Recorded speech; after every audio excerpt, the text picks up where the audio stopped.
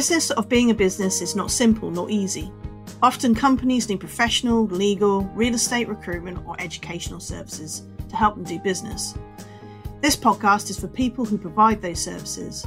It's about challenges they face, the support they need, and what we can learn from their experiences. My name is Sarah Paul, and this is Blazing Business Trails. And my name is Kulvinder Hari. Together, along with industry experts, analysts, and people from these business services sectors, we'll be looking at the key issues and trends for those within professional, legal, real estate recruitment, or educational services and more. In today's episode, we'll be discussing trust. We all know how important it is, but how do you establish it? How do you grow it? And how do you use it? So joining us today to discuss all of this are Marco Antrano, Head of Clients and Markets, PwC UK, and Richard Metcalf, Senior Regional Vice President, Business Services UK and Ireland, Salesforce.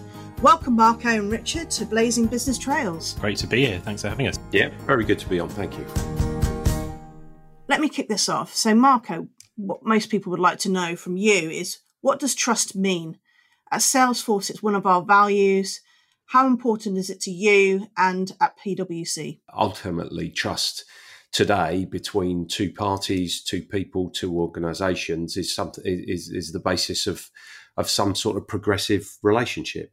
What is trust based on is probably a more pertinent question because you can't just assume trust, and actually trust is built over time and built based on two fundamental things. One is capability, particularly in business, and capability is about competency and reliability. It's the person that I'm doing business with or engaging with in some way, shape, or form actually capable, and character. And character has sort of generally a couple of components to it. One, which is another well-known and somewhat misused word sometimes, is integrity. And then perhaps empathy, somebody's willingness to listen and understand the other side, their needs, their desires, the opportunities.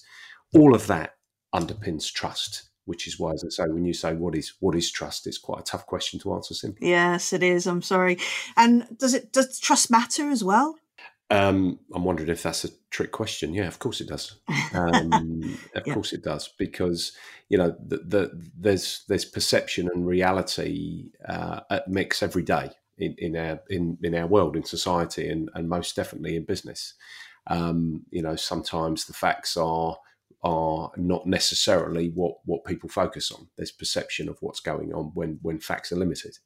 Yeah. So of course trust matters, because you want people to have a perception of you, to make assumptions that are the ones that underpin that progressive relationship of again, in business value creation, perhaps more in society of progression. So Richard, is trust driven by leaders and leadership? Yes, absolutely. Leaders and those in leadership positions in organisations clearly have to embody trust. They have to represent trust. They have to demonstrate trust. They need to be beacons to their organisation around trust. But I think that fundamentally, trust is something that everybody in an organisation is a custodian of. Every element of an organisation is a custodian of trust, and trust can be broken by any part of an organisation, any constituent part. And I want to get a sound bite in that I heard the other day, which I think is fantastic from one of our leaders, which is trust arrives on a snail but leaves on a racehorse. Two questions for you here. One, why are organisations not focusing on trust? And the second question, which would lead, I think, into further discussions on this podcast, is what does the landscape in business services look like? And do certain industries apply trust more than others? I'm not sure businesses aren't focusing on trust. Organisations aren't focusing on trust. I think they are. I don't come across anybody that doesn't believe trust is fundamental. I think some people are more familiar than others or more clear than others on how you create it. The one thing about this world, and the pandemic coming along has made us stop and think, is everyone's in so much of a hurry. We were in a very fast world with everybody in a hurry, weren't we? With the sense that if you don't do something, get something today, you've missed out. We'll see on the recovery from COVID-19, and which will of course take several years, not just economically but practically. We'll see whether we get back to that same world or whether we end up with something slightly different. But has the pandemic changed people's views on trust then, do you think? Yeah, I absolutely think it is. People are looking much more when there's a shock to the system about that there is a question of trust on everything that they're dealing with. There's a question of trust around the systems that we're in, the ecosystems within. You look at customers, you look at employees, you look at business partners. Everybody's reassessing the things they need to trust. And you get judged then on not just what you say, but what you do. And actually, this is the importance of that word integrity. So trust is packaged with different words. Often we hear trust and transparency. Personally, I think that's a bit of a red herring. The fact that you are transparent with somebody doesn't necessarily create trust. In fact, in many ways, try that in a negotiation. Transparency will end up with you losing out. At least that's how it can appear. Actually, trust and integrity is a better package, because integrity is not necessarily about good person, bad person. Integrity is about, are you going to do what you say you're going to do? And actually, where integrity is lost is when somebody commits or promises and then they don't deliver. That's what integrity is about. So that's why, to Richard's point about snails and motorbikes, it takes time, because your trust is actually built on a track record of doing what you said you were going to do. So I hope that answers your question. But of course, the pandemic's got to change all this. It has changed it already. And there is now an absolute open game again for everybody to be able to build trust. And those who build it well will have competitive advantage. Those who don't will struggle. And are we seeing a specific industry focus more on trust now than they were previously? I don't think it's industry specific. I think everybody's got what is industry specific, obviously, is what you do, and then how trust is built around that.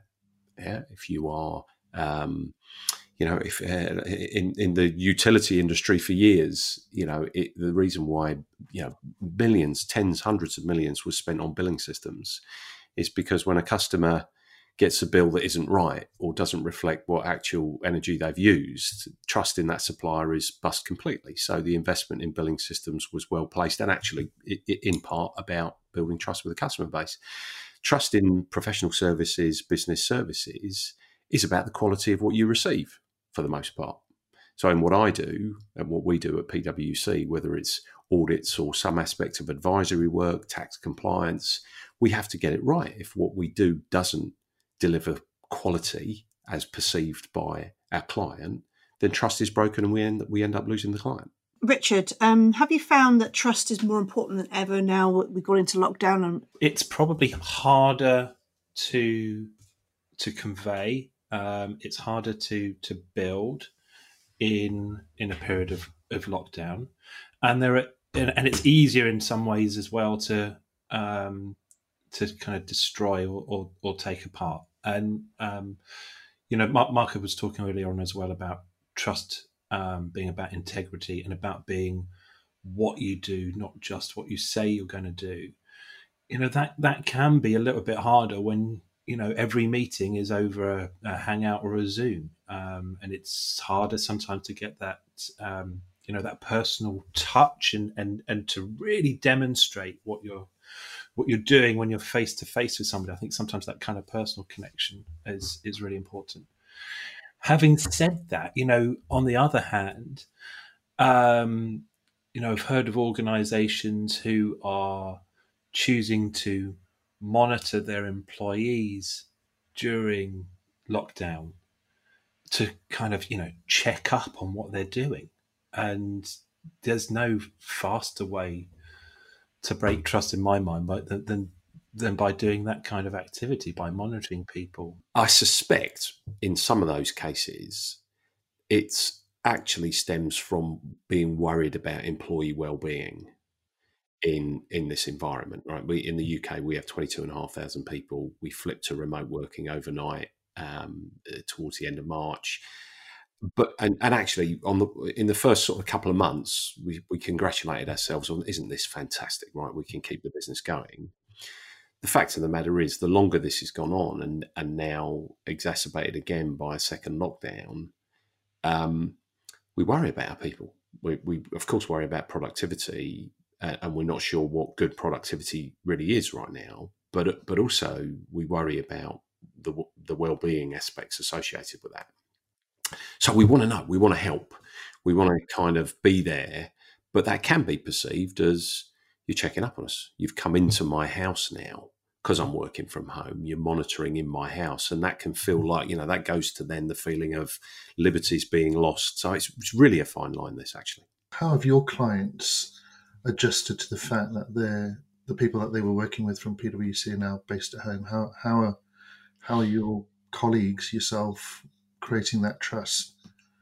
Well, look, it's harder to build new relationship virtually. Most businesses would tell you that their book of business, there's probably attrition in lots of people's book of business year over year, and most markets have suffered contraction. Some very small, some up to 30%. Right.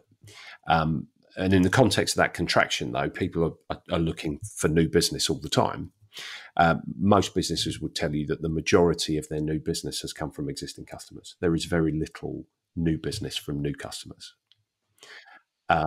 because there's a relationship required. Again, varies industry to industry. There's a relationship required there. I think when you know someone, when you've worked with them a long time, whether it's a colleague in an organisation that you work with, you represent, or indeed a customer you're doing business with, the virtual stuff's been fine. Trying to establish human connection with somebody you've never met before or barely know, that's really, really tough. I think some organisations have stalled, not knowing how to connect with people. I saw a survey months ago that was a broad base of employees around the world, and something like 22% of them, and this was around about June, 22% of those surveyed had said their line manager had not contacted them at all during lockdown. Now, that's pretty, we all say, wow, don't we? Because what you're thinking is, well, what the hell are these people doing? Right? What if they're not contacting their employees? But in organisations like ours, PwC, Salesforce, we think, how could that possibly be? Because we're very touchy, tactile in many ways, people-loving organisations. But not every business in every industry is like that. And this has been a real test. Yeah, I was going to say, Rich, you run a team, right? So just picking up on what Marco's saying about the trust element and the client relationship that you have to build, and a lot of it is based on longevity. How have your team adjusted? I think it's outstanding how my team have gone about doing that. And that's across a series of people who some are who are well tenured, 14 years in Salesforce is my most tenured guy on the team. But I've also got a guy on the team who's just about 4 months in, hired during lockdown and has come on board and onboarded through lockdown. And yet both of those guys and everybody in between has managed to maintain some really strong relationships, such as the relationship that we've got with Marco and the team at PwC, and built on those and strengthened those and extended those relationships, but also built relationships with new people as well. And I genuinely just find that absolutely incredible that they're doing that. I think that comes down to some of the values that we have, and how those values are absolutely essential to what we're doing and the way that we go about things. There's another word which I think is important in the context of trust, and we kind of alluded to it with people coming into your house through Zooms and Hangouts is authenticity. And if we're forced to be authentic right now. There's those times when the kids come into the study, or the dog's barking, or the milkman rings the doorbell, or the Amazon guy rings the doorbell, and we've got to kind of be respectful of that and understand that that's a reality. But if you can embrace that and be empathetic with it, another word that Marco used right at the start, then you can build out those trusted relationships reasonably quickly. Marco, do you have any tools that can support you with deepening and managing trust with your teams? I guess there's a whole system that you build over time, and organisations that have been around a long time sort of tend to benefit from this word culture that we use, right? So actually,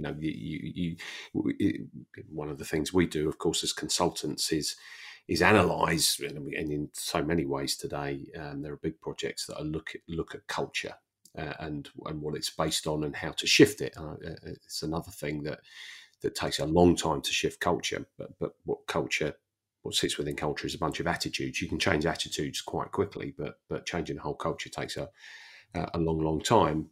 And depending on that culture, an organisation will have a different balance of what you might call formal processes and informal processes. At PwC, we have a lot of informal processes. Now, that doesn't mean that we're an out of control organisation, but it means that there are instinctively ways of doing things that people in our organisation just know. So and I say, I know this is the case with Salesforce too, and your conversation there reflects it. There's a teaming culture, and that kicks in times of high stress. Stress, again, if I take a tangent, it's an interesting thing to study because, of course, there's good stress and bad stress. Actually, pressure is a good thing. Athletes train under pressure for a reason. It increases performance. But actually, when pressure, stress becomes bad is when anxiety creeps in. So when you become anxious about something, that's bad stress. That starts to hit you, from a health perspective and therefore from a performance perspective. And what the biggest antidote to anxiety is team. It's other people. It's how you connect. So we tend to look for each other in our organisation, day to day. We always have saying, look out for the person that can help you because they're looking for you too, right? So we very naturally look for each other and team. And therefore, I would say that's the biggest element. It's an informal element, but very reliable. Just because I use the word informal, don't think it's unreliable, it's patchy. It's ingrained in the culture. Now, so organisations that don't have that, and you'll all be able to think of a few people you do business with, they've struggled a bit because that hasn't been a natural part of the way they work. They're not as internally networked, and they've probably been more vulnerable or found that the attrition they've suffered through this shock has been more than others. Richard, can you suggest any tools as well to support that? The tool is culture. And without that, then you can't guide, you can't inform, and you can't share that direction that you're going with your existing employees, those who are remote, those who are not remote, and particularly with those that are being onboarded. So the tool is culture. Are we saying then, or implying that companies that don't have culture probably won't exist going forward? Well, I don't think there's any organisation that doesn't have culture. The question is, what is that culture? Yeah. There are collaborating cultures and there are competing cultures. And, so certain industries have really suffered, haven't they, over the years? We could hypothesize about aspects of financial services years ago and what might have been the culture in there that led to complete disaster. I always remember reading about, the cash and cabbages Friday public presentations for traders, and if you'd had a good week, you were publicly given cash and clapped. And if you'd had a bad week, you were publicly given a cabbage, right? I mean, think about that. and what culture that can breed over time, and then you can say, well, it might well correlate with what we saw in that industry down the line. So look, everybody has a culture. The question is it the right one? And actually, that's why companies look to change culture in a new set of circumstances. Is they say somewhere the leadership are saying, look, we haven't got the right culture, we need to shift it. Can be too late, as we've said, sort of as a theme. It takes a long time. By the way, I think you can have a collaborative culture, but also you can be competitive within that. I think every sales organization likes to have a dashboard and likes to have the winner and likes to have the people who are trying to get to be the winners. And I think, that point around pressure on athletes and training under pressure in order to perform is absolutely spot on. So you can have that good pressure and you can have that good competitive spirit within an organization that is also recognizing that typically you win as a team. So I think I think I'm not going to predict if organizations are going to fail by having what sort of culture they need, but I do think that those collaborative cultures are going to help organizations get through, because it's not just collaborative internally, and this is really crucial. It's collaborative with your customers as well. And it's making sure that you're working together and building trust with your customers so that you can deliver for your customers. And the collaboration goes beyond just internal. Overused phrase is stakeholders, but making sure that you're collaborating with all your stakeholders towards a successful outcome is crucial. We know Salesforce and PwC have a very strong relationship, and Sarah's going to come back to that one in a second. But I just want to come back to the point that Marco raised a few moments ago around capability, and that we use the term trusted advisor quite a lot at Salesforce, Marco. How do you maintain that capability in today's environment and remain and retain that advisory status that organizations believe in you, therefore believe by default, then believe in the organization itself? Well, this is what becomes absolutely critical to this, and again, it can be reflected in a culture. We'll come back to that word collaboration as well. You need to first of all really know whether you're relevant or not. This idea of understanding your customers' needs and empathy is often said more than it's practiced, right? So, you have to make sure that what you are. I mean, you could be very good at something, but it'd be completely irrelevant to what your customers really ask you for. The worst moments I have is when I go and see clients in the role I have as head of the business of head of clients and markets for PwC, is when a client tells me, you guys just didn't listen enough. I was saying one thing, and you looked like you were listening, but you weren't hearing me, and you didn't actually put a solution on the table, which was what I wanted. Happens very rarely, but it does happen enough for you to say, right, there's something more we need to think about here. There's something good. Why does, albeit now and again, only now and again, why does that happen? The value in somebody seeing you as highly competent. Again, you can tell I'm an accountant. I love my stats. I remember reading a statistic that said somebody who is seen as competent, thought leader, all of the things that go with competency and what they do, is 5 times more likely to close business. Richard, so we touched on that Salesforce and PwC work very closely together. We've partnered together. We've also won deals together. What is that special bond? What is that bond and connection between the two companies that lead to winning businesses? I think there's lots of things. And I think, as we've gone through this conversation, there's been a lot of common themes across the organizations. And I think that is a critical part of it.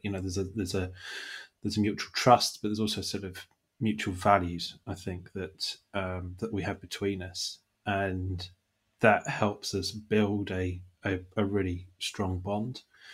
I think throughout every aspect of the relationship that Salesforce and PwC have together, it's a 360-degree view. We're looking at every aspect of how we work together as partners, as customers of each other. And we constantly look through those lenses, and we're interested in each other's businesses.